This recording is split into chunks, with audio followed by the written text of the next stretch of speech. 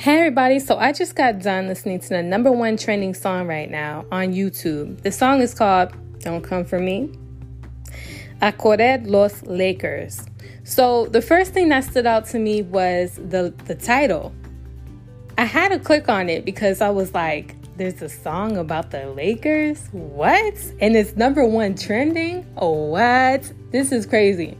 So when I clicked on it, there were so many interesting things about this music video. So many. First of all, the language, such a beautiful language. It's so nice to know that in this world, there's so much diversity, so many different languages. It's just so beautiful and mind-blowing just to know that. The second thing is the voices.